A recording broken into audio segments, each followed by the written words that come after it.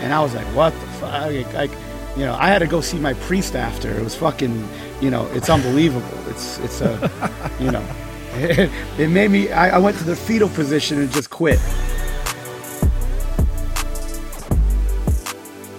Welcome to Rogue Bows, the basketball series. Back again after a fortnight break, much to Pro's demise, but back with a lot going on in the NBA, a lot of fun things to talk about. And Pro's got his Yellowstone Dutton Ranch hat on. Where'd you get that from, Pro? Got it from a place called Buc-ee's in McKinney, Texas. Denton, Texas. So I'm a huge Yellowstone fan. And also the camera that you sent me has this light that shines on my dome. So I don't know why it just turned on and I can't turn it off. I have no idea how to turn it off. So the only way I could protect myself is wearing my Yellowstone hat. I'll have to get producer Trent to start doing some Googling for you again. Yeah. Trying to fix some tech things for you. The Rondo nameplate is straight this week though. So for everyone out there wondering, he's straightened it up. My wife, I was gone for the weekend. My wife put up, I have a Casablanca. I'm a huge Casablanca fan. She hung that up in my office, so she must have fixed the Rondo deal. So, and I didn't tell her. I didn't tell her. She doesn't listen to the podcast. She had no idea. She just straightened it. I have no idea how it's straightened. Looking good though, Pro. Way to put some work in there to make the room look nicer. Old producer guy will be proud of you with the sound barriers on the wall. But let's get into it, Pro. Back to our team of the weeks. Who you got this week? Who's your team that's balling right now? Dude, I mean, I always admit when I'm wrong, and I killed the Houston Rockets, aka Houston Elite AAU. They're killing it now. They started 0-3. They won 5 in a row. They've got something that's really dangerous to have in the NBA, and that's fucking confidence. I mean, they've been playing well. Doka's got them going. Yeah, I mean, I've been killing those guys for about over a year now. I got to give it to them. They're playing really, really well. 5 in a row. They're in a really tight one right now with Denver. Got to give it to those guys. They're playing really well. So, yeah, I'm gonna go with the Houston Rockets. Who do you have? I had them in the mix as well. They definitely are deserving, and Ime Udoka can coach. I mean, he's got this squad playing really well. They have some tough winners. You know, say what you want about Dylan Brooks, but he plays kind of a winning style. He's a great defender.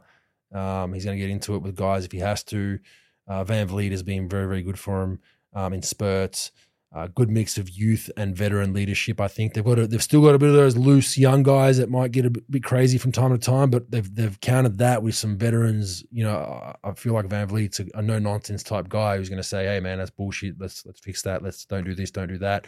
Same as Dylan Brooks. Jock Landale's obviously there as a decent voice off the bench. So I like what they're doing as well. I had them at the upper part of that bottom 5, so maybe they even sneak into a play. And I think it is a bit overstated with where they're currently sitting on the table. I mean, they're in 4th place. I don't think they finish in the top 6.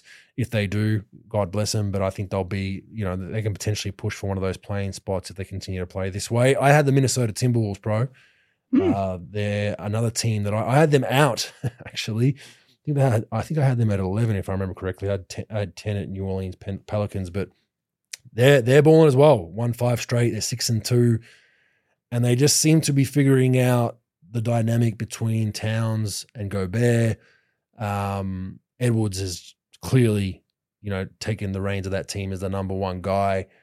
Some decent role players that are filling in as well. They've been actually decent to watch. And look, Gobert's not asked to front a huge offensive load anymore, so I think the pressure's off him. Go get us 10 and 10, knock down your free throws, block some shots for us. McDaniels is playing decent minutes for him. They have a good mix of youth. Conley's a great veteran for them as well that can come in and do some different things. So I'm liking where they're at, bro.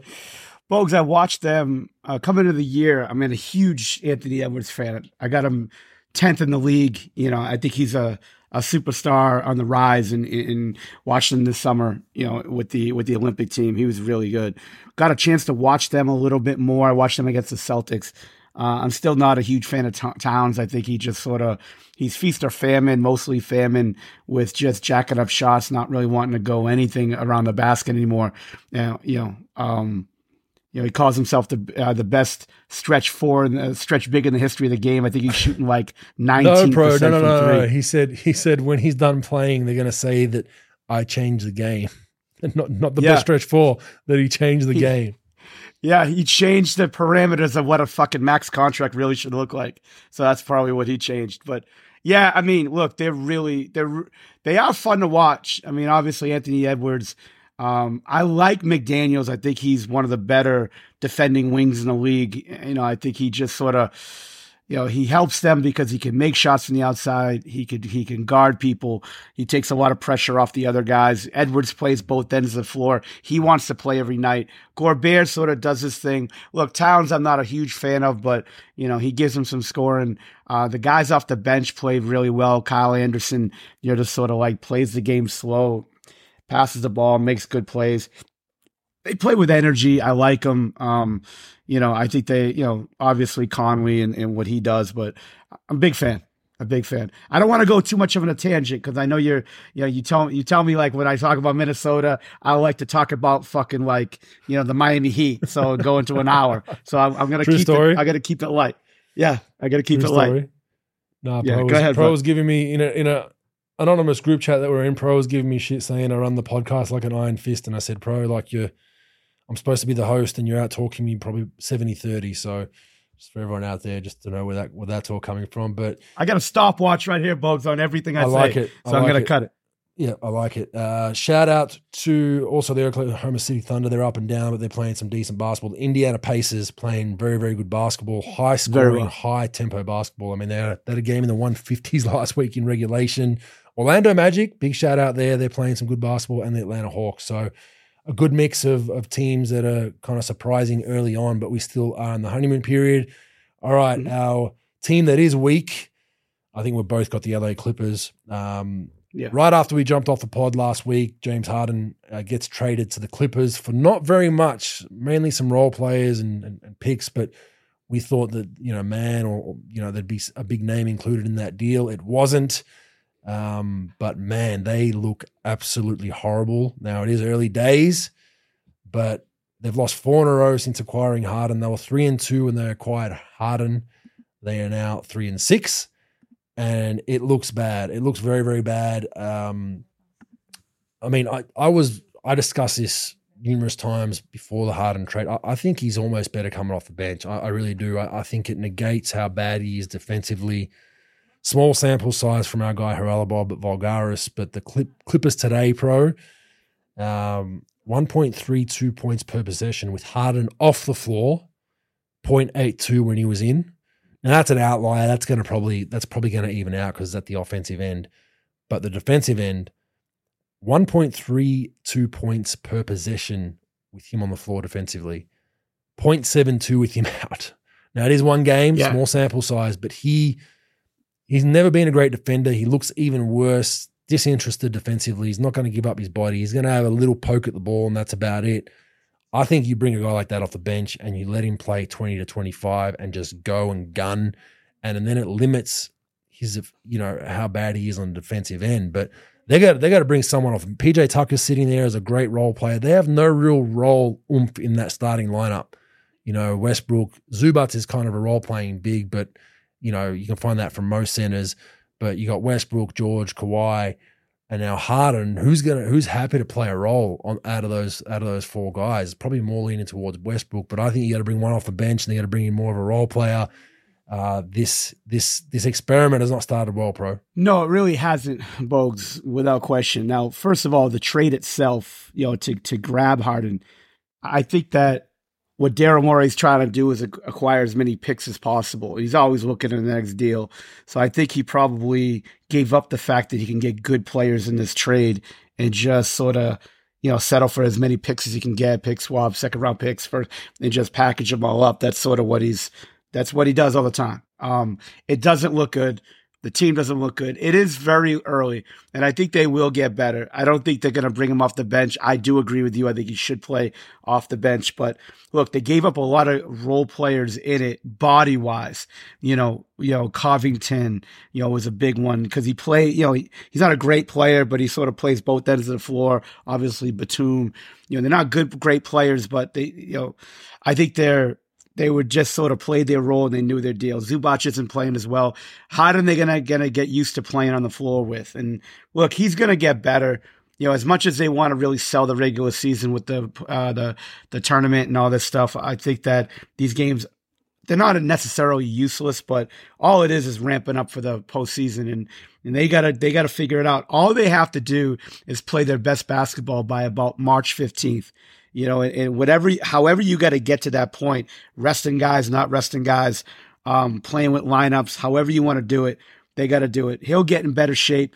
Look, it's not looking great right now, but I think it will get better. It is disgusting, and we'll talk about that in length, but, with Harden right now. But, what are you going to do, man? I mean, everybody in the league was pushing for this trade.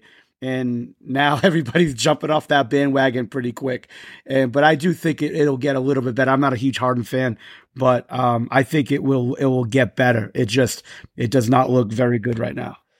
No, it doesn't. And to your point that, I mean, it will get better. I think it will. I think it's never as bad as you think it is in the NBA, or never as good as you think it is, obviously, with if you're winning or losing. But I don't know. It just doesn't. You look at their bench. I mean, Norman Powell, PJ Tucker, Terrence Mann. That's probably it. That's as deep as you can go. Plumlee's now out. Bones Highland plays a little bit. Bones Highland's there. Yeah. He was out. He did not play last. He didn't play today. He didn't play today. But they're look. Norman Powell's a gunner. Terrence Mann's a young guy who's trying to fight for minutes and establish himself in the league. And Bones Highland's a gunner, right? He wants the ball in his hand. There's no real role players out of those three guys, really. I mean, Powell's role is to come in and score. But with the squad you already have, do you really need that? He was probably their best player today against Memphis, if we're being honest. PJ Tucker's probably the guy I'm looking at that probably needs to put him in the lineup. Maybe you get rid of Harden, bring Harden in with a second unit to absolutely gun. And there's more. If there was 2 basketballs or maybe 3, the Clippers would be a Hall of Fame team, But it's just not working, and it's just ugly to watch. I think to your point about just getting to March, that has been the Clippers' problem though, Pro. Like that's historically the last 2-3 years, it was let's just be right March 15, but there's never enough continuity of playing together and figuring each other's weaknesses on both ends of the floor. They end up getting to March and it just doesn't click. This is looking much of the same. So look, I think I agree with you. They will get better, but is that a top 6 in the West? The West is looking. I mean, the West is tough. Like it's going to be hard, Well, the one good thing, I guess, if you're going to look at positives, right?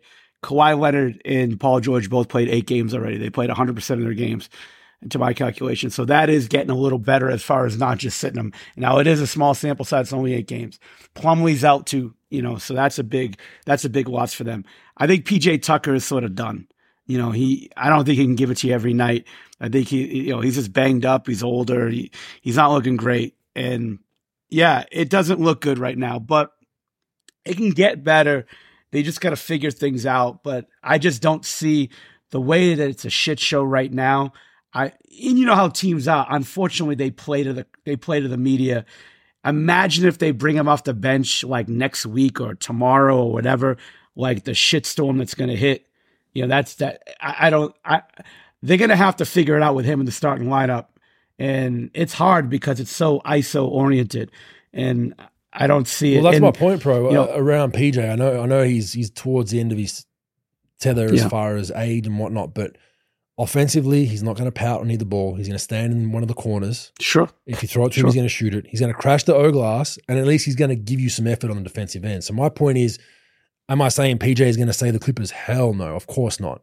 But I think with this group of guys that they have in their starting lineup, they need a guy that doesn't need the ball. They've got Zubac doesn't need the ball, but they need one of those wings that's happy to play a role. We saw Paul George in one of the 2 games ago looked awful off the ball in stretches, couldn't find it. He looked better today. Now James didn't look good, so they got to find something. And there's not. But why I say PJ Tucker, look on that bench. Norman Powell's going to come on and score the ball. Bones, the same thing. And Terrence Mann's finding himself. So there's not a whole lot there. They traded away a little bit of depth. Early fact or fake news. James Harden comes off the bench by December 15th. If I was a coach, I would say fact. I don't know if T. Lue's got the balls to do that. T. Lue is on record saying he wants to give it 10 games. I think he said something along those lines, 5 to 10 games to reassess and see where it's at. You could be deep in the hole in another 5 games. I know there's a lot of games. There's 82 games in the NBA season, but they're 3-6 right now. Even if you go 500, you're all of a sudden, you're 5 or 6 and 10. You're starting to look down the barrel a little bit. So, I'm not high on them. I liked them before the trade because I just thought PG and Kawhi playing load management going out the window. I think adding Harden to this group is not really improving them a whole lot, especially at the defensive end. So, in saying that, one of your former colleagues and mine for a short stint, I think, or did he come after you, bro? Was he there when you were there, Brian Dameris? He was around the team. I don't think, because again, remember, I can't watch Mavericks games now, especially local broadcast. But I think he came on. Like either the pandemic or the Jason Kidd year. So maybe last year he came on full time as far as doing the broadcast. I did not remember him on the broadcast. Now he doesn't do broadcasts. He does the pregame show, right? Yeah, the show. Yeah, halftime. Yeah, the pregame, postgame. Yeah, to be honest, folks, because I can't watch it, I didn't see it until they had Dirk night, and I just saw it when I was watching in my office that he was on. I'm like, holy shit, he's on. I didn't even know he was hired full time, but yeah, he was around the team because he worked for Cuban at broadcast.com, and he was always around the team. Good guy. You could always have a conversation about basketball with him, but. Yeah, interesting. Well, he's trending worldwide and in the NBA world. And without further ado, Brian Dameris on James Harden. Ask the producer to pipe this into the Clippers locker room so I can talk to you, James. I hope you're taking notes. I'm telling you in advance, you're welcome for the wisdom I'm about to spew.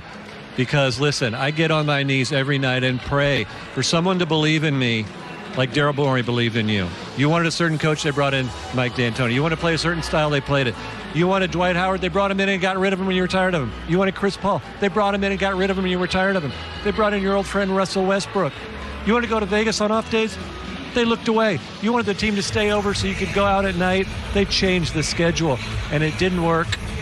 And you know what? You said, I'm going to break up with my whoopee. Not good enough. I see the bright lights in New York. I want to go there. My old pal, Kevin Durant. It's going to work. The big three. And all after 1 year, you wanted out. You realized, oh my gosh, I took this guy for granted, the guy that believed in me. I went back with Daryl Morey. They traded Ben Simmons for you. How did they pull that off? And you know what? You went there and you got a partner who got the MVP. He won the MVP. And what did you say afterwards? You said, they didn't hand me the reins. You're the point guard. You were holding the reins. And what did you do when you had the reins? You scored 9 points in Game 7 against Boston. You blew a 3-2 series lead. So they fired their coach. Not good enough. You broke up with your guy, believed in you again. You said, the bright lights of L.A., that's where I want to go. Let's see if that works. Listen, James, have you ever had those friends who had bad roommates? Over and over, they complained about their bad roommates. This guy's terrible. The bad roommate here. They never thought to be self-aware enough that they're the bad roommate. They're the problem. Hey, James, you're the problem. If this doesn't work this year in this system with this team, then you're going to go and point fingers at everybody else, and you're going to go back home and you're going to start swiping right for another team, and there's not going to be anybody left. Because, James, you're not the beard, you're not the system, you're the problem. And drop the mic at the end of that. He did literally physically drop the mic. I mean, a little bit harsh maybe to go after him for 2 or 3 minutes, but everything he said is factual, and we've spoken about it a little bit previously. He's getting to that Carmelo Anthony point where, and I think Carmelo did much less than what James has done over the last couple of years to be blackballed, right? He's right. If this doesn't work, I mean, how many other teams are lining up to say, come to us, James Harden? I don't think there's very many. I think he's got to prove he can actually stick out through the ups and the downs. And I'll be interested to see once he gets in shape. Why isn't he? Is another question. Will the Clippers allow him to fly to Vegas on off days? Will they listen to any of his demands? I think he's lost a lot of that leverage, but I give credit to Brian because that is a spot on 2-minute rant as I've ever seen one. Yeah, Bogues. I mean, nothing that he said was off. I mean, that was pretty accurate of what how he said it. And look, Bogues, the NBA is the WWF now. It's all about entertainment, and that's right out of the WWF. Like, look, forever players have been going at media, disrespected media. Sometimes they deserve it, right? But they go at them, they're disrespectful to them. It's about time maybe you see a little bit of change in that, and sort of these broadcasters going after them a little bit. Is it harsh? Yeah, maybe a little bit, but it's completely true. His value is at an all-time low. We've been saying that for about a year now. Look, this stuff, isolation players that are high maintenance guys throughout their whole career, people put up with it until they start losing a step, and then they plummet. We've seen it with Anthony. We saw it with Allen Iverson at the end of his career. We see it with guys like that are high, like the volatile guys that people really don't want to be around, but they put up with it because they're big time players until they start losing a step. And then once they lose a step, they're done. And yeah, he just doesn't, I mean, no one's really going to be listening to those demands. They're going to do everything they can and try to make this thing work. But look, he's an aging player that needs the ball in his hands, that off the court, not a problem like getting into it legally, but all the strip club stuff that does get into it. And then the like sitting out, demanding trades, this and that. People don't really want to put up with that. And then all these teams, it's feast or famine. All these teams are either going super young or they want players that play off the ball. So if you're not a superstar, and you're north of 30 and you need the ball in your hands and you can't play off the ball and you don't want to come off the bench, all this stuff is a problem. Look, Westbrook had an issue with it. He had a 2 or 3 year stint where it was a little bit of an issue, because his physical skills were going down a little bit and people wanted to bring him off the bench and he didn't want to do that. So now he's sort of figuring it out and how he's doing, he's doing a really good job for the Clippers. But I think it was an interesting rant. I enjoyed it. I think people should have balls like that all the time, maybe not to that extent, but look, have the balls to, tell it how it is. But these teams don't really want to have, I don't think the league likes it, even though it's great entertainment. I don't think the league likes it because they're so, pro player and the players, the talent, and they protect them at all costs. But I especially the way they're going WWF, I think it's all entertainment anyway. So fuck it, have at it. You just never really see a opposing team, broadcasters or analysis guys go after someone on the other team like that. They might throw a little jibe every now and then and say that player's dirty or that's disrespectful, but you ever really see pre and post game analysis from that in this circumstance, the Dallas Mavericks going after a player on another team. You ever really see that? So it was kind of really interesting, and I think it was warranted. I look forward to seeing maybe it lights a fire under James Harden. Maybe he's in the steam room or the sauna right now, pro, with some rubbish bags on, garbage bags on, and sweating out the extra weight he put on from not playing, and he comes back and surprises us all, pro. But the Clippers, there's a lot of people that say it's the curse of the Clippers. It's looking that way, pro, right now. So we'll watch that space. The NBA tournament has commenced, pro, and I just wanted to ask about your viewing experience with these courts, pro, because hard on the eye for me. I don't know how you feel about it. Completely dismal. It was awful. I'm not a fan of it. They put a lot of money into it. I've heard $200,000 a court from somebody told me. So that's $6 million they put into it. And it's disgusting to look at. It doesn't work. I thought I was watching a game in fucking like Croatia, not even Croatia, like, fucking China or something. I had no idea. I swear to God, there were a couple of times where I was flipping channels and I either flipping channels or I saw it on social media. And I was literally like, thought it was like the big three, the and one mixtape. Yeah. It looks like that court a little bit. Yeah. In Vegas, right? Yeah. Monster Energy.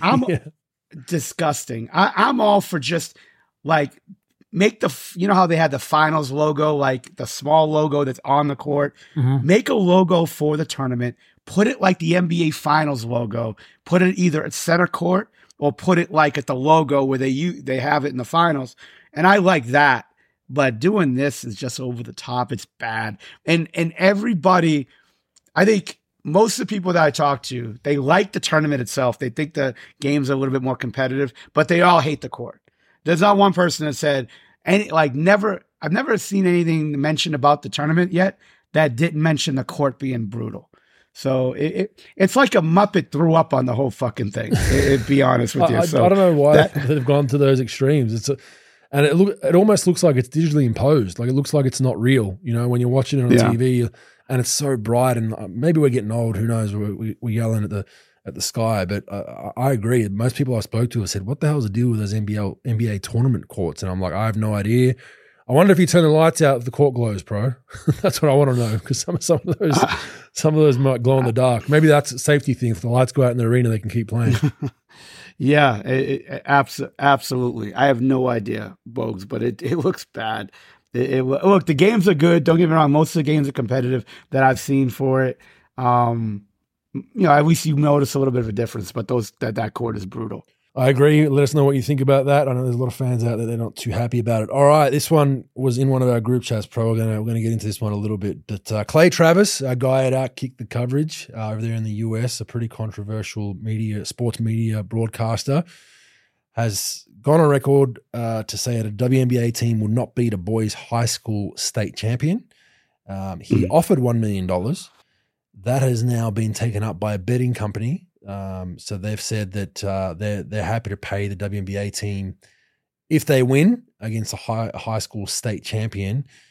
We had a little bit of a discussion in one of our group chats. I won't go into that too much, but first and foremost, I think these kind of debates diminish women's sport to an extent, and from both sides. I think the men that say, "Well, they'll never beat play the boys against them," I don't think that's helping. And I don't think from the feminist side of things, women's sport can be just as good as men's, help things neither. I just want to put that out there. I think both sides are culprits of this. But do I think that this WNBA team could win? I don't, Pro. You're a little bit indifferent, I think, potentially. Yeah. We'll get your thoughts shortly. But I just think that I circle back to my time. Would essentially be the under-19 Emus team that won. It'd be some of those players playing not for the national team now, for my state team in under-18s. I think we had a few guys that were fringe pros or semi-pros on that team. I'd guess in the US Pro, would a state high school basketball team have a few fringe pros on it? Or semi-pros? Not everyone. You'd have one though, probably, right? They'd have one that could probably play overseas. Yeah, maybe. Exactly. Or a semi-pro, right? It's spread out. It is spread out a lot. The only problem with that, Bogues, is like most of the teams now that have talent, Division I talent, that are going to be essentially pros, they're going to go boarding school. So the state champion, the academies and all that, you mean, right? Yeah. Most of them, yeah. So that's the only tough thing about the debate that I have. But yeah, I'll let you finish your point. But I would say the bigger states like the Californias, the Texas, the New York, Baltimore, Maryland, the really good teams in Florida, they're going to have probably one or two guys that could play professional at some level for sure. Yeah, look, I think if you're picking Alaska, maybe they got a chance as your state champions. But look, I just think that I think skill wise, I think your Clarks of the world definitely could outdo the boys as far as skill goes. I think where you have the issue is the athleticism and strength of even high school age boys at 17 years old, turning 18. That's where I think there'll be players that probably aren't as skilled as some of the women players. But I think once you factor in the physicality and the speed and just the fast twitch that males have, that fast twitch burst, I think is the issue in this. But I don't think it's sexist to have this debate, to have this chat. But I think a lot of people get political with it. Would I like to see it? Sure, I'd like to see it. But I think I think just it diminishes what women's sport is. To me, if you don't like watching women's sport at a pro level, I still think it's a very important part of the sporting society. You want young girls playing team sports and even individual sports for that matter. The life lessons that obviously you and I both know, pro, and everyone in the world knows are around junior kids sports, little league, all that kind of stuff, working with people you like and you don't like. I got to pass the ball to that person who I hate. That's where it's important, and that's where female sports are very important. But this one's an interesting one that has definitely had some people debate, and there hasn't been a huge case study on it, but there was a squad we're talking about soccer now, or women's football. The Newcastle under-15 Jets played the Australian national team, I think about 10 years ago, in a game, and the result was 7-0 for the boys. So different sport, different strategies and tactics, but I just think that the level of athleticism and strength, even in younger boys, I think is hard. I remember actually, the Paddy Mills under-14 team used to actually scrimmage against the AIS women's team back when I was there. And Paddy would just be doing circles around. He was so quick and fast and could shoot the ball even at a 12, 13-year-old level. So I think it'd be very hard for this to go the WNBA's way. But I'd like to see it. It is intriguing, Pro. Yeah. Like we talked about in the group chat, I never really think much about hypotheticals. And, thinking about it now, like when the question was sort of thrown at me and just being able to think about it a little bit, like the whole statement of a state champion, I would say out of 50 state champions, I would say 35 to 40 could probably beat a WNBA team. Now, the big states, they got no chance. Like I told you. The middle states, they might be able to get a few. And I think the lower states with less population, not as athletic, not as, because I'll tell you what, they may not physically, like if they're playing a college team or another NBA team, obviously they're going to get, it's not even debatable. But high school kids, WNBA players are physical, and what they are is dirty as hell. If you watch, they're dirty as hell, cheap shot, and they're tough. I think, like I said, I don't think it'll be a wash, like 50 states will beat them. That's what I think. If just by watching as much WNBA as I do, I think that, like, I don't know. Like I said, I don't track it like that, but they probably can get 10 state champions. They could probably beat 15, maybe. I don't know. But I don't really put much thought into it. It's an interesting debate, I guess, if they did it. If I was to make it happen, what I would do if I was that betting company, I'd give the WNBA team $2 million and let them play. Forget about winning, losing. If they want that game to happen, I'd put up $2 million and just give it to them and let them play it and see it if they really want it to happen like that. But the WNBA team has 0 to win with that. They got 0 to gain. They beat a high school team. They're like, well, it's a high school team. If they lose to a high school team, then it's just going to be, fucking anarchy. So, I don't, a lot of people love, like, look, Outkick's great. I do like, Clay's entertaining. He's smart, well thought out, well researched, but you know him, he likes to like fucking stir the pot. And that's what he likes to do. I love stirring the pot and busting some people's balls, no doubt about it. But like, this is something that people like get really triggered about. You and I were talking about the Caitlin Clark thing last week about, can she do college like just the comments on that statement and all that fucking, tomfuckery that caused. It's just a really hot button subject. I don't know, Bogues. Like I said, I don't think about if Aquaman could beat fucking Spider-Man in a fight. I don't think about that stuff that much, like the hypotheticals, but it'll be interesting, I guess. If that's what people like to see, yeah. Outside of political, all that, it's just, I don't get into all that. I'm looking at this strictly on face value. Sure. I think it'll be interesting to see, but I agree with you. I think there's no real net win for the WNBA side of things, because they're supposed to do it if they win, and if they don't, everyone's going to be like, oh, you lost to some boys. But look, I think there is, like I said, there's things to celebrate in games, and there is a reason why we have, for all the one side of things where you got the raging feminists that say, women could play in men's leagues. Well, it's like there's a reason why there's a men's league and a female league, right? So, but like I said, I think these kind of discussions are interesting to talk about as long as they're not diminishing what women's sport is about. It's never been about, in my opinion, trying to compete with the men, and that's why when WNBA players say that stuff, that we could win or we could do this or we could, then you're fueling the fire, and then it's bringing in all this other stuff. So, I would, go ahead. Yeah. Two things that I want to hear about with WNBA players is A, we could play with the NBA, and B, we should be paid like the men get paid. Like that. Those are two arguments I don't even want to have because it's just ridiculous to have. It's just not, I just don't want to really even care about hearing it. But these things are interesting. Everybody likes arguing about something and debating. Yeah. So what are you going to do? That's where it gets murky when those kind of things come out. But I wonder if there'll be more money thrown. We'll watch that space. The last one I want to discuss. Have you caught much of Gilbert Arenas' podcast?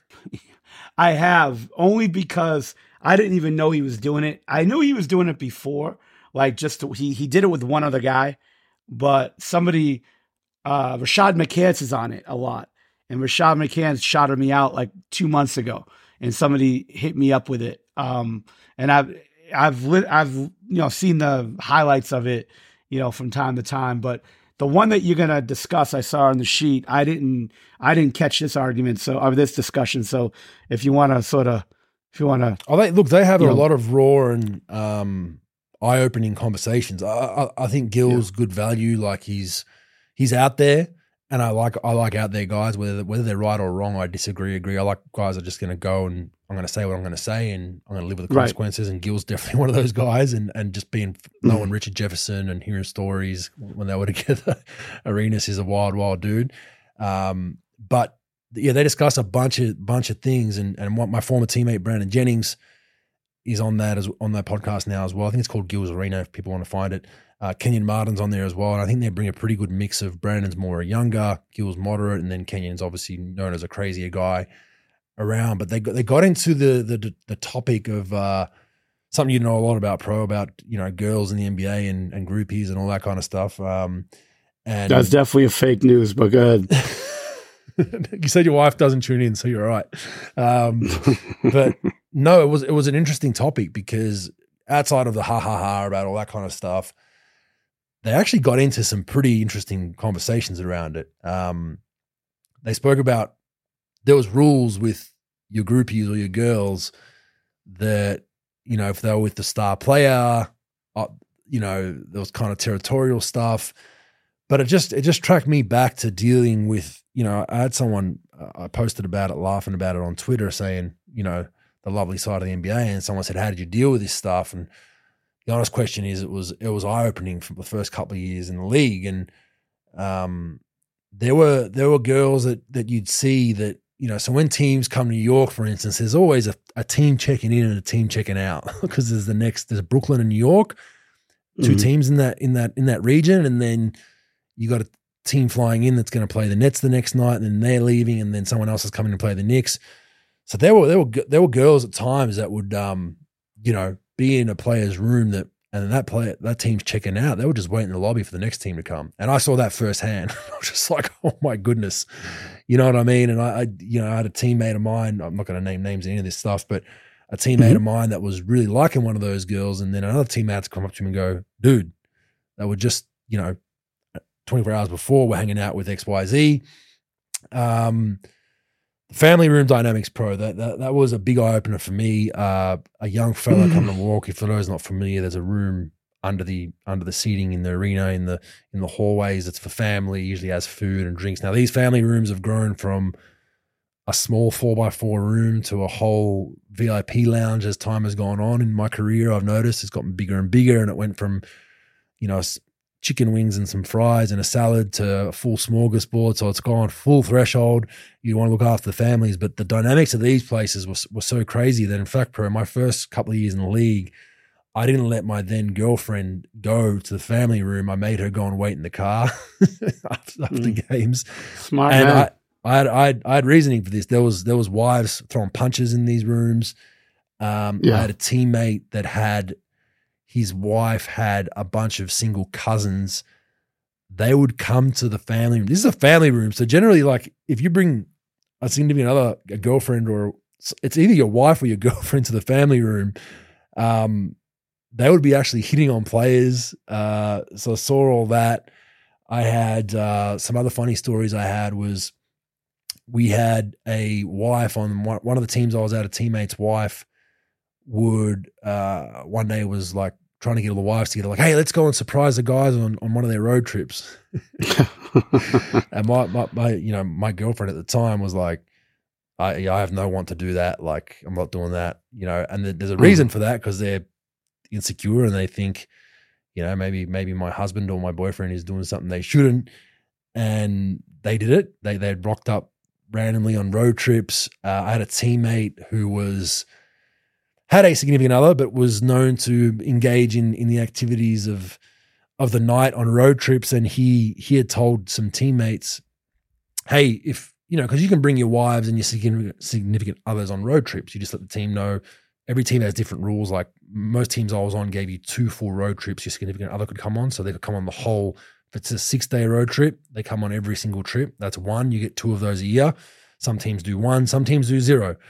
But I had a teammate that would be like, if any of your wives or girlfriends are coming on a trip, please let me know. Because, the last thing he wanted to do was be walking through a hotel lobby and gets caught doing something, that he shouldn't be in. And then a wife sees and tells his wife, whatever it is, right? That's how crazy it got, that we're sitting in an arena one night, pro. We're down, we're in Atlanta. I still remember this to this day. And a veteran goes, he's squinting in the crowd, looking. And we're down by 20 with 3 minutes left. So everyone's looking in the crowd. And he yells at one of the teammates, hey, I told you to say blah, blah, blah. Whenever your wives or girlfriends are coming, and let me know. And this player goes, what are you talking about? Like, my wife's not here. And he points into the crowd, pro. And it was the said player's wife in a full outfit, disguised costume, sitting in the arena, like different color hair, glass, like clearly trying to just blend in and hide. Came to surprise her husband on a road trip. So they're the kind of things we're dealing with, bro, in the NBA. Final thing I would say is, who give me your opinion, pro, on who would have the most declassified information on an NBA team, pro?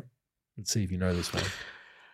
Who would have the most declassified information? Meaning like within the traveling party, as far as all this kind of stuff goes, with the pieces that are moving around on an NBA road trip with of the female variety, who would hold the most? Who holds that briefcase with things? If they open that briefcase, I would say one of two people. I would say whoever handles tickets, or I would say team security, who would have the most information on these people. And maybe a third is the equipment guy, because they usually pay attention to that shit. Yeah, that's the one. It's the equipment manager by far. They JFK files, anything NBA related, declassified files. The equipment manager on everything, or just the girl stuff. Everything. Oh, everything. Yeah, the equipment guy has the pulse of the whole team. Everything. Yeah, for sure. Absolutely everything, because most teams, the equipment manager is doing the hotel bookings. So, I had a thing when I used to get hotel rooms. I was like, don't put me near a fucking elevator. I don't want to be near an elevator because I could hear the dings and I want my sleep. So they have all these rules for players, like this player likes this. But they're also the ones that are like, hey, yeah, I have a friend visiting me when we arrive. I need a room key. So they see and know and hear everything. I had a teammate that had the bat phone, as they call it, pro, the spare phone, sat in the equipment manager's bag. so whenever we went on the road, it was just, so he's the equipment manager on every team. And I've known a few significant others have figured that out and actually gone or try to have a conversation with the old equipment manager in the past. So, why do I bring this up? I just thought it was an interesting conversation they had on their podcast. There's a lot of stuff that goes on the NBA circuit when it comes to that kind of stuff. And are the players to blame? sometimes. Sometimes there's blatant. I've had teammates get extorted for money. I've seen it all, and I'll get into that on another day. But there's some dark sides of that kind of thing in the NBA, pro. But I know you weren't really too ear to the ground with that stuff. Being in the coaching circles, the coaches are usually a step away from that kind of stuff. But seeing that it's kind of shocking, pro.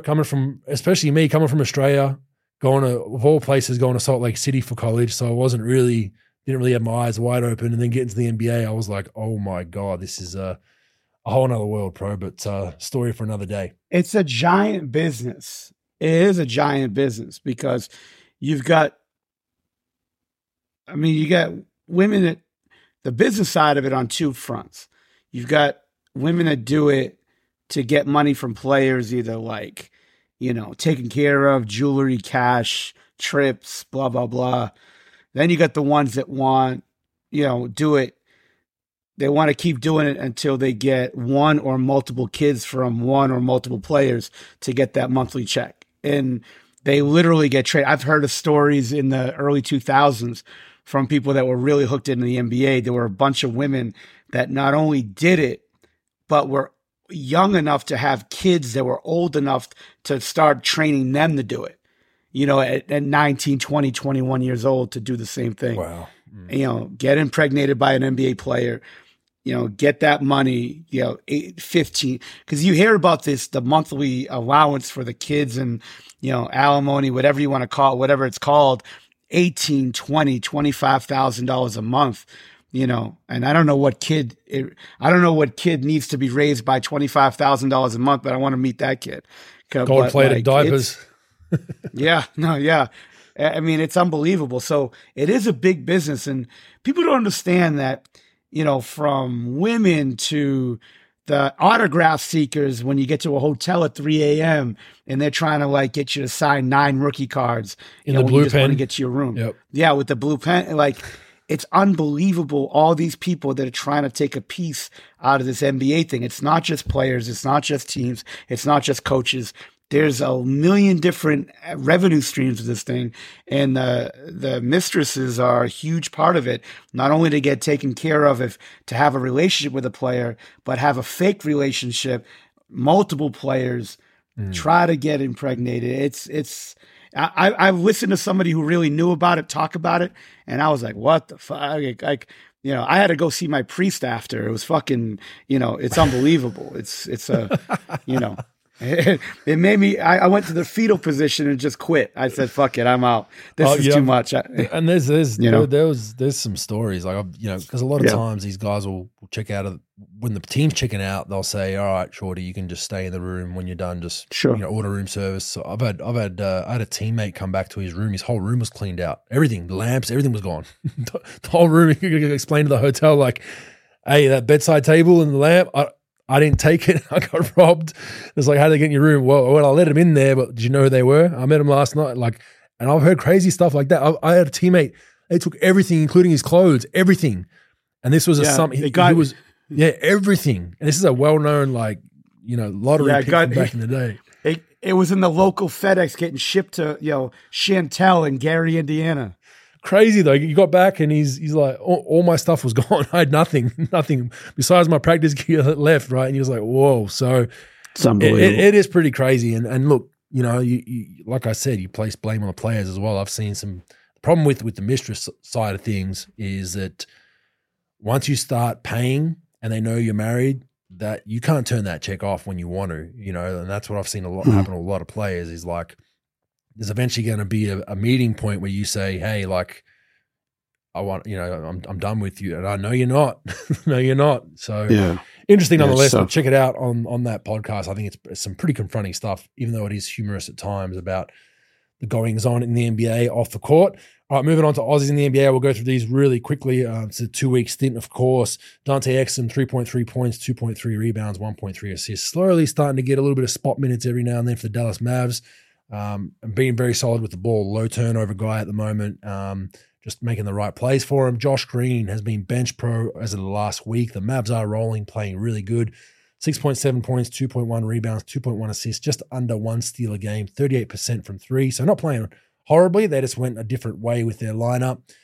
Joe Ingles starting to find a little bit more time, but shooting clips are bad. He's looking to correct those, but 3.5 points, 2.8 rebounds, 3 assists, 1 steal per game, but 5 for 17 from 3 and 6 for 25 from the field. So his shot has kind of deserted him on all fronts. Jock Landale, 2.2 points, 3 rebounds, 1 assist, 4 for 16 from the field. Not finding easy looks on that squad pro at the moment. Not getting a lot of easy looks like he did last season, so he's still trying to find his way there. Patty Mills, 0 minutes, nothing to update there. Hasn't not played a game for the Atlanta Hawks as of yet. Matisse Thybulle, 6.8 points, 1.2 rebounds, 1.2 assists, 1 steal a game, 7 for 17 from 3 in that span. So solid for Matisse, decent numbers. 3-point shots, kind of decent, 7 for 17, so he's shooting it at a decent clip. Josh Giddey, 13.8 points, 6.1 rebounds, 4.3 assists, 1 for 12 from 3. So he's gone ice cold over the last 2 weeks from 3, and that has affected his efficiency. I feel like a lot of teams are daring him to shoot that. And they have a lot more weapons on OKC. I kind of spoke about in the preseason that I thought his numbers, at least scoring-wise, would go down with Chet Holmgren back, SGA handling a lot of the ball handling duties in late in games, especially when he's gone on a scoring spree. Josh's numbers would go down a bit, and they have. I didn't think that the assists would drop down to 4.3. That was for the last 2 weeks. I think he's 5 for the season. Ben Simmons is out hurt. He's at 4.3 points, 11.6 rebounds, 5.3 assists. The offense is still very, very questionable. He's still looking very, very hesitant. Hasn't shot a lot of free throws this year, but he's been out since November 5th with a hip pointer issue. No real update other than day-to-day with him, but we have another winner pro that's not Josh Giddey. Dyson Daniels. He's had a career week, and his numbers aren't eye-popping, but it's the fact that he's playing 28 minutes a game, 8.6 points, 5.0 rebounds, 3.8 assists, 1.6 steals, 51% from the field, and 6 for 11 from 3. Easily hit the best 2 weeks stint of his short career so far. I like the way he's playing. We said at the start of the season, his minutes would be dictated by how he's shooting the 3 ball. He's going to get his 15 a game no matter what, but he might get to 25 if he knocks the 3 ball down. He's not hesitant on that, and that's exactly what's happened. He's 28 minutes a game. They have added some injuries with CJ, obviously, so some minutes are available there, but he's going to be our Aussie of the weeks, pro, so well done to Dyson Daniels. There's a lot of opportunity right now for him, with McCollum missing and Ingram's been missing a little bit. Trey Murphy's been out. There's, and that's one thing about the NBA, Bogues, and this as much as anyone. Like, it's 82 games, a long time, and you might, he had a little bit of a struggle his first year. He wasn't awful by any stretch. He was okay, but like, you just have to sort of just stay with your routine every day and just stay ready. And when there's an opportunity, when guys come out, you're going to get your shot. And I think that's what he's done. He's done well. Like you said, he's got to increase that shooting at some point. But right now, all he needs is minutes. He's got to continue to get minutes and continue to make mistakes, correct those mistakes, and figure things out. And I think he's done well. He's competed. He's played hard. Zion's been up and down with that. Right now, they're 9th, at 4 and 5. They're going to lose to Dallas right now, but they're to go to 4 and 6. But yeah, he's played well. He's definitely turning the corner a little bit. So it'll be interesting to see what happens. It will, especially when CJ comes back. He's going to be out for a while though. Lung issue, correct? Collapse lung. Yeah, so hopefully that all sorts itself out. I think, didn't he have something similar a couple of years ago? He had something a couple of years ago, Bo. He's been banged up. Maybe not a collapsed lung. He had something wrong with his back a couple of years back. Trent! There he is. But I don't think there's been a lung issue previously. Okay, I just thought it was something off kilter from a couple of years ago. Maybe it was confused with someone else. But I'm sensing a power grab here, Bogues. I'm sensing I'm getting kicked to the curb right now.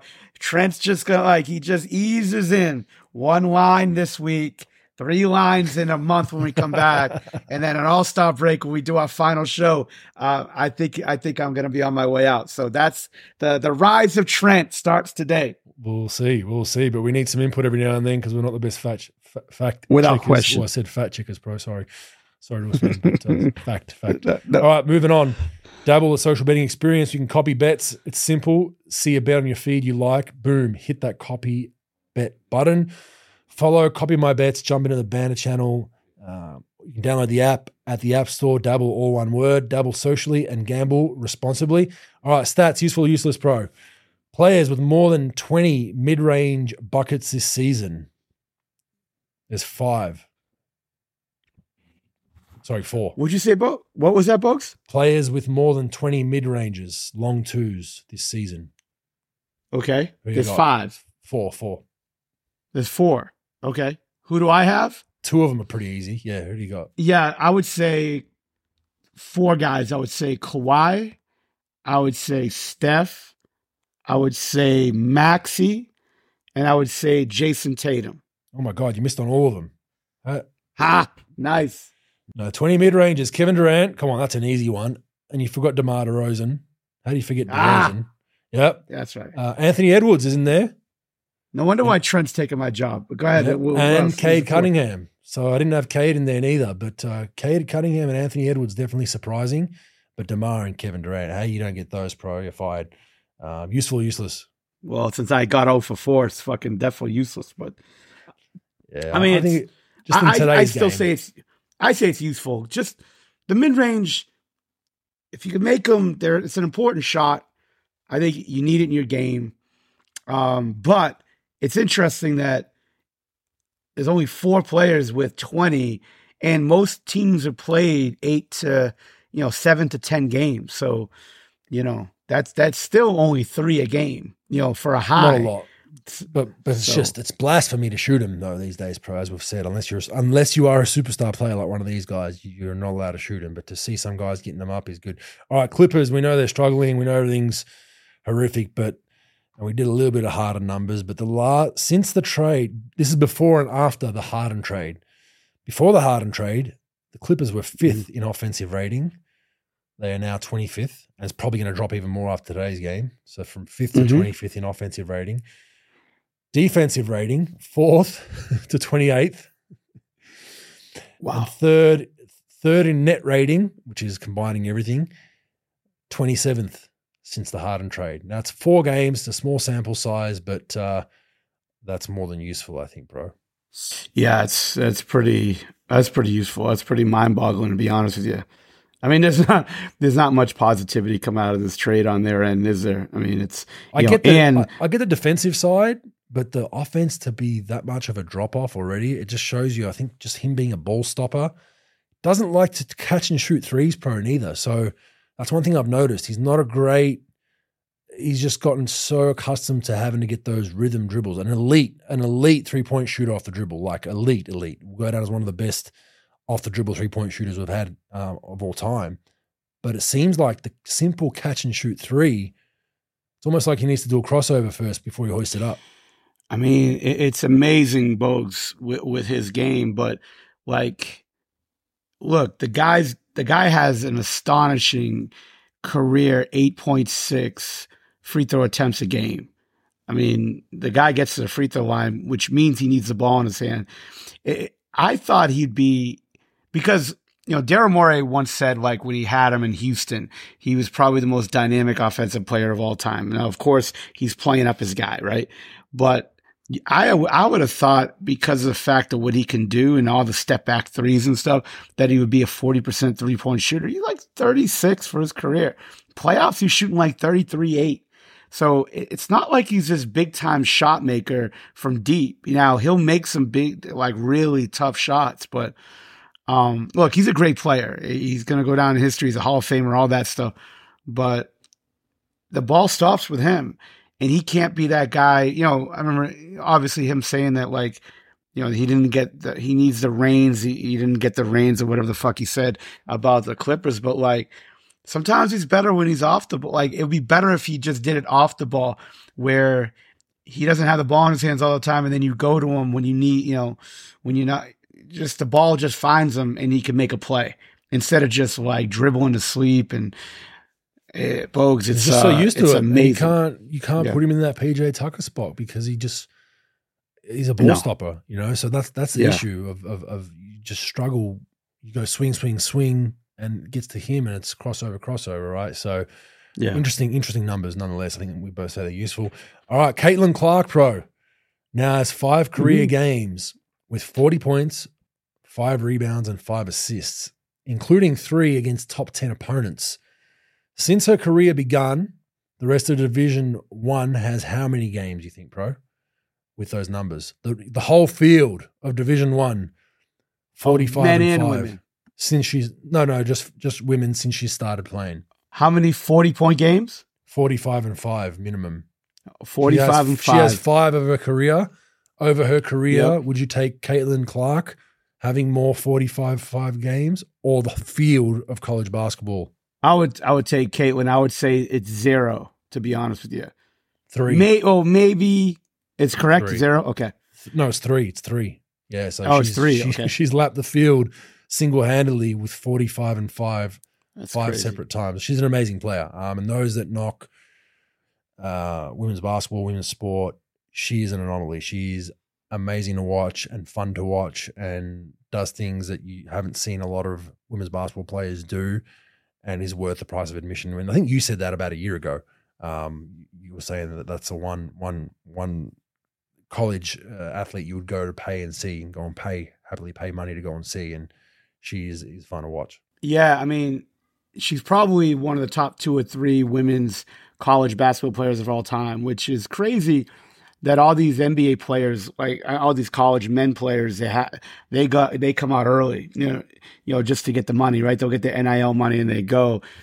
Somebody's told me a stat that she's making between $2 and $3 million for her NIL, but they're not going to leave early because their rookie deal in the WNBA is like 50 grand.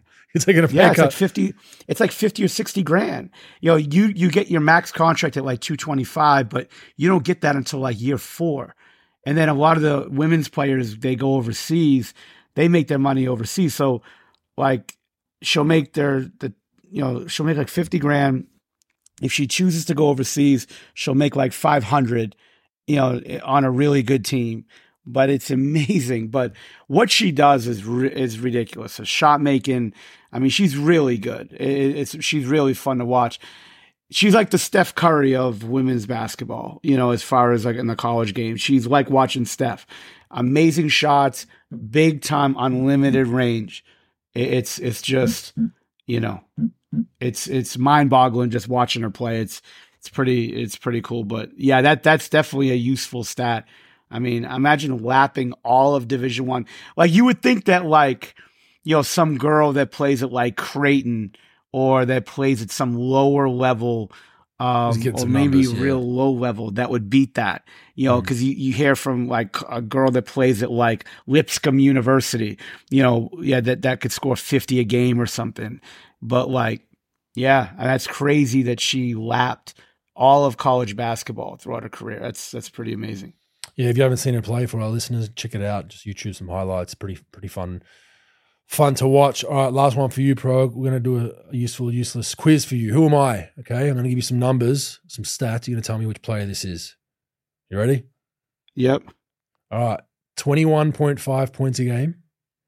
Right. 10.4 rebounds per game. How many rebounds? 10.4. Okay. 6.1 assists. Yeah. 1.5 steals. And 2.1 blocks. 48% from the field and 38% from 3. Who am I? Bam Adebayo. Good guess, but no. Oh. East Trent, Coast. what do you got? You got a guess? Eastern Conference. Eastern Conference. Cold team. Cold City. Let me look at the. No. Hold on.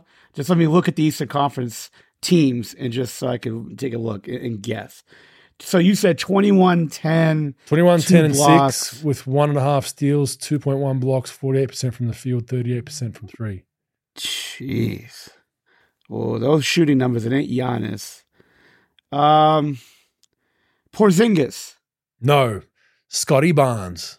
Wow. That's amazing, I isn't would it? never, I I saw would have those, never guessed. I saw those numbers, and we spoke about last season, for those familiar with our podcast, about how, he had his ups and downs. I think his first season and second season, the numbers were really kind of the same. Didn't see a big jump, and we felt like he needed a bit more of the reins, kind of fitting in the three-point shot. But, man, you look at these numbers, 21.5, 10, 6, 1.5 steals. Now, the blocks are anomaly a little bit. He's got 2.1 blocks a night, but 38 from 3. I mean, I would never in a million years guess that they were his numbers on the season. So he's having a phenomenal year, bro.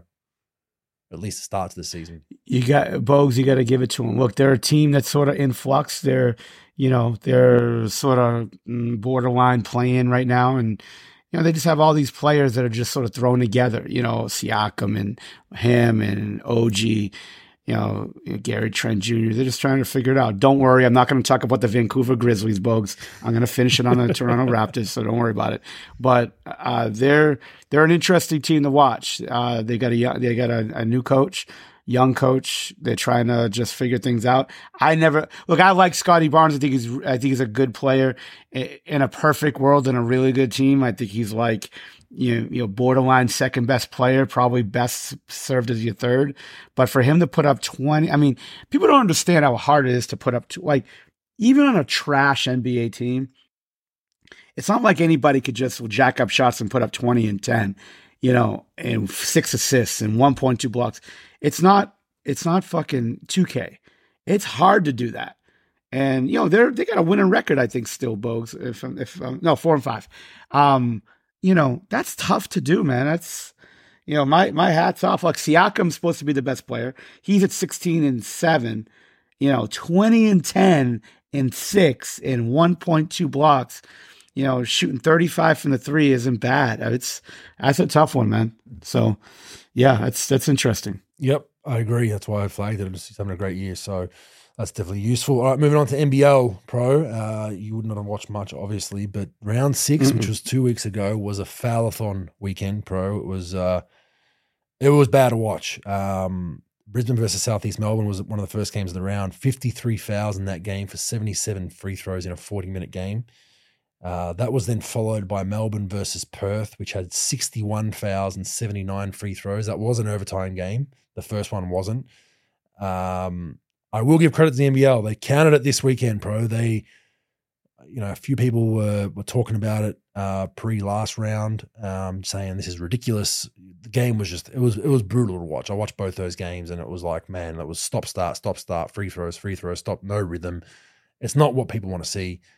This week they've counted it, and there was a strategic effort to let a lot of the 50-50 calls go, and I think that's what you want to do. If someone goes verticality and maybe there's a slight arm bend, you don't need to call that. You can give the benefit of the doubt.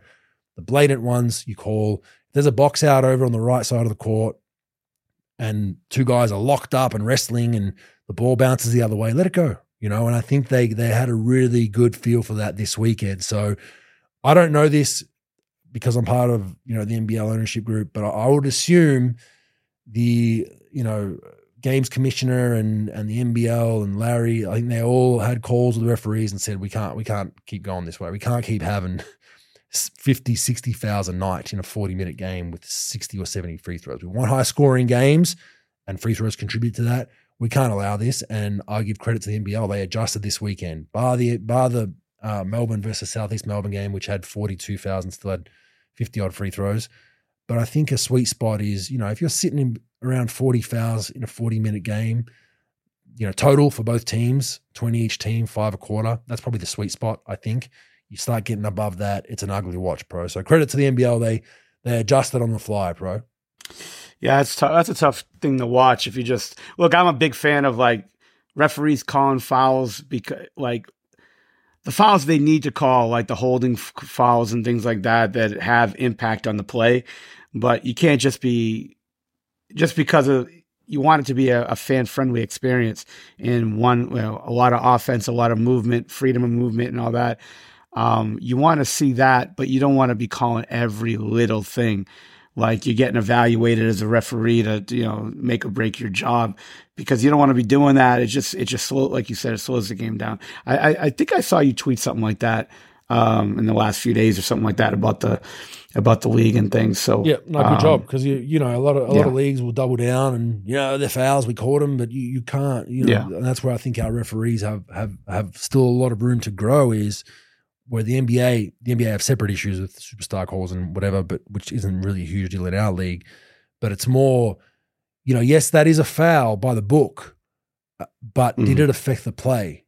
The ball's opposite side of the court. There was a little scuffle here for a couple of seconds. Don't need to blow a double foul. Let it go, right? And I think that's where, and that's more of a thing in Australian society. The book says that's a foul. I got to call it, and that's what you want to teach young officials and referees is flow and style of play. If it's blatant and something that really affects the trajectory of that play and the flow of it, it's a foul. But if it's something that's 50-50 that you can let go, you move it on. So good job with the NBL adjusting there. Melbourne United continue to roll. A lot of injuries right now for them, concussions and this and that, and ankle sprains and knee injuries, and they just continue to roll. They're top of the ladder still. Perth is back on track.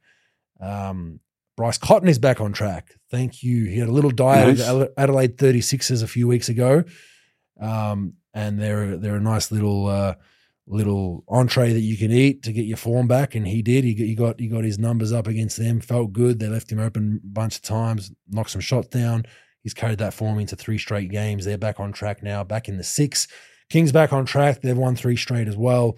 Brisbane have been steady, but have just fallen out of the 6. But I still like the way they're playing. I think they push. They probably should have beat Sydney last night, Pro. I think the score was Kings were down 6 with a couple of minutes left and went on a 15-0 run to close the game, which you don't want to rely on too much, but ended up winning that game.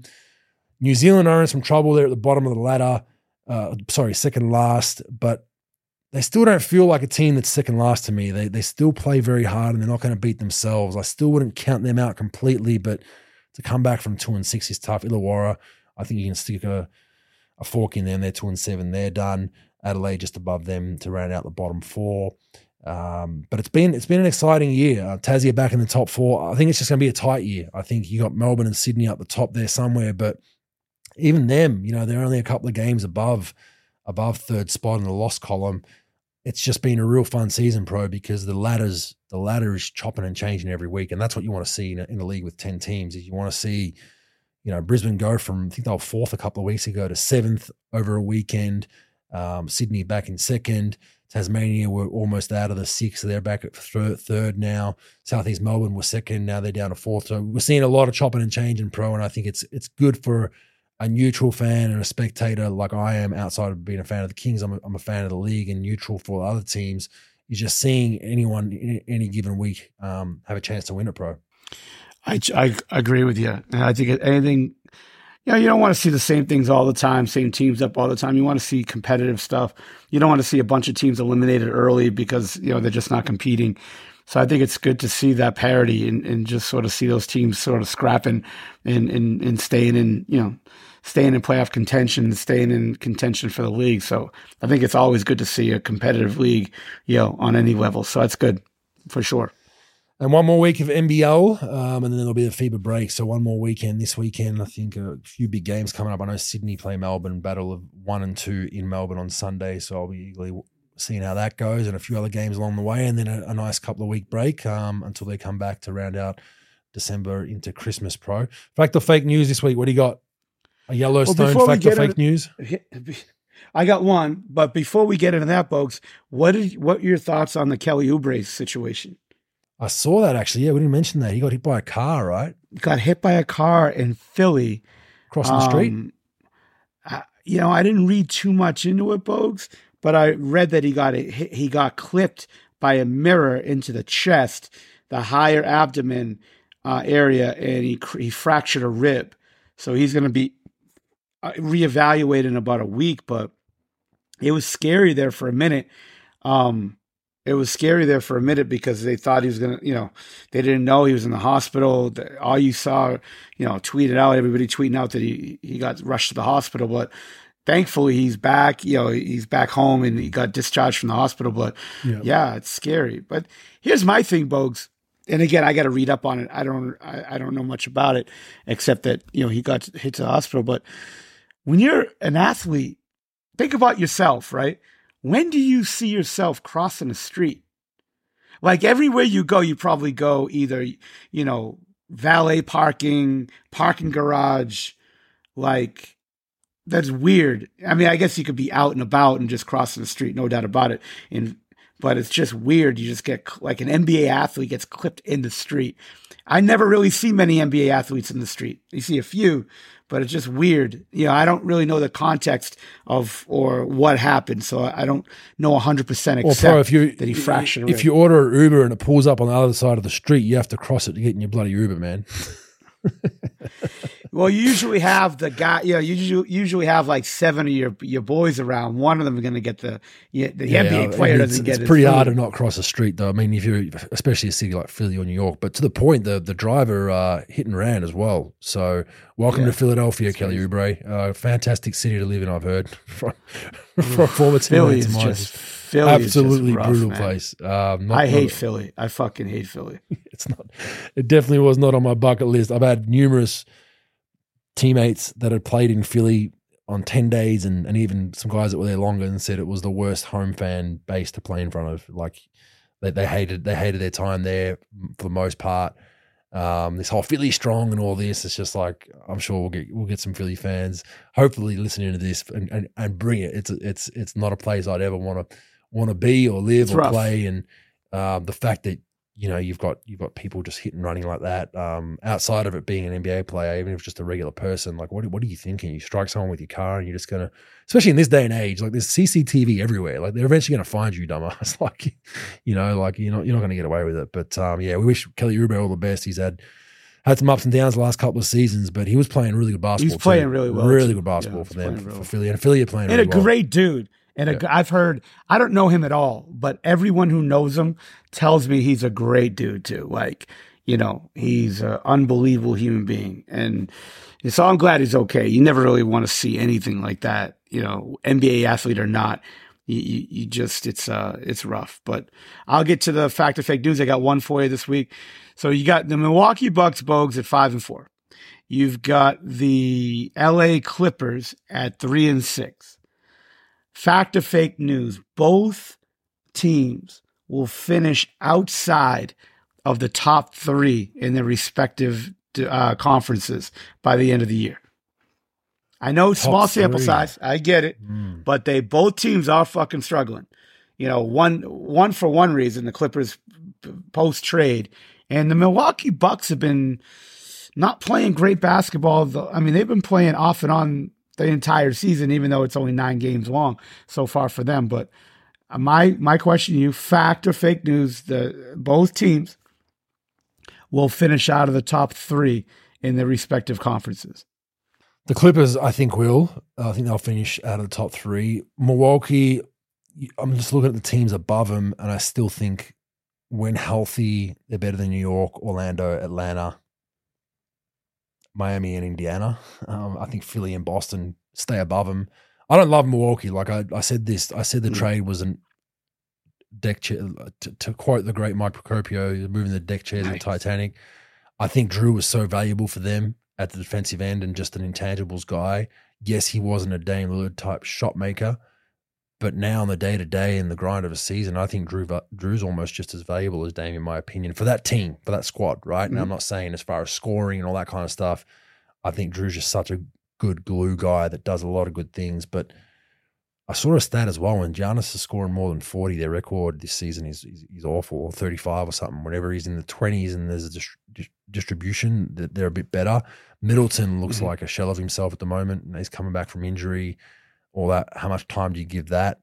And they just don't have a lot of depth. So I'd still like to think they could finish. Do you see Indiana continuing this way? I don't see them as a top 3 team. I think maybe they scrape 6 or 7. I think Atlanta and Miami are probably the 2 teams that will compete, to get into that top 3. I just don't think either one of them are good enough. If there was another team in the East that could really bring it like Cleveland. that. Now, Cleveland, where are you at? I mean, Cleveland 4-5.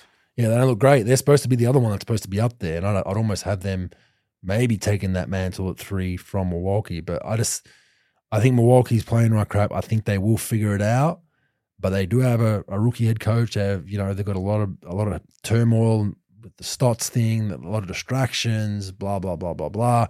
Maybe Dame's in the studio too much with Giannis, who knows? But I think that, what I'm looking at above Milwaukee to get to 3 is more than achievable. So I think Milwaukee have a chance to get there, but both, no. I'll say fake news. I think Milwaukee will get to the 3. Yeah, I say fake news too. I got to be doing a better job with this, where we're going to be splitting in our opinions. But I do agree. I think it's fake news. I think Milwaukee, just because if there was another team, you know what I'm saying? Like the West has Denver. They've got Golden State. They've got Sac could sort of get hot. You got Phoenix. You've got teams that are be challenging, that'll be really tough to break into that top 3. I just don't see 60 games from now Indiana sticking around, even though they're historic at what they're doing offensively and, you know, some of the things that they're doing. Atlanta's being tough, but like, I just don't see that other team. I see Milwaukee sort of figuring it out, just like the Clippers. I think will get better. I think they'll figure out the whole Dame Giannis thing, and, you know, I think some of their bench will get a little better. So they'll start leveling the ship out. I think they'll be okay. I say fake news. Also, Trent, I haven't seen Bogues, you know, quote you yet, so I think my job's still good. So you better start researching some stuff for, you know, in 2 weeks for our next show. By the way, Houston Rockets get the W against Denver. Just that time. Yeah, I was watching that. They have now moved into the 4th spot and 6-3. That's a huge win for the Houston Rockets. So they are scary. Scary when you 1-6 straight. When you Bogues, when you get when you get confidence, I don't care if you're the best team, worst team. You get confidence and you start playing a certain way, and you start, you know, and you have a coach that can keep you going and keep you organized. But when you get confidence, isn't it? JJ Barea told me that. An NBA player, you get confidence. Momentum, you're right? tough. Even if it's false confidence, you know, you're just rolling, and they're rolling right now. And so I think that would put them. Yeah, I reached them in out. 3rd right now. I think they're still 4th according to mine. Minnesota's 6-2. Yeah. But Minnesota's playing right now. They could lose to Golden State at half. I think it's a tied ball game or close. But yeah, I spoke, you know, quick text to Jock last week and just basically said, Ime Udoka, real deal or no? He said real deal. Like, guy can fucking coach. So he said he's fantastic with the way he does things on a day-to-day basis, and you can see that. I mean, they have a lot of, you know, Houston have some gunners on the team too that can get you 40-point nights, right? And they've got a good mix of veteran and youth on that team. I still thought they'd be a year or two away from this kind of form, but they're going to be a tough beat, and I'm looking forward to seeing. Hopefully they make the playoffs. It'd be kind of interesting to see who gets knocked out if they make it. But good on the Houston Rockets. All right, Pro. We'll see you in 2 weeks. Make sure you get us a lot of information and, you know, a new hat for us, and let us know what's happening in Yellowstone. We'll do that. Hopefully the new season comes in soon. Yes, I watch it too. I am waiting for that, but they have canceled it. Not basketball related, but they've stopped it apparently, which is somewhat disappointing. But I highly recommend. They could have one more season. Yeah, they are. I thought they were done. Didn't something happen? Come on, man. Yeah, I mean, you tell me you watch the show. Yeah, they're. Yeah, but it's done after one more season, right? That's what I mean. They're cutting it. Yeah, Costa's. Oh, yeah, because Costin was doing his own thing. So they're going to do one more season.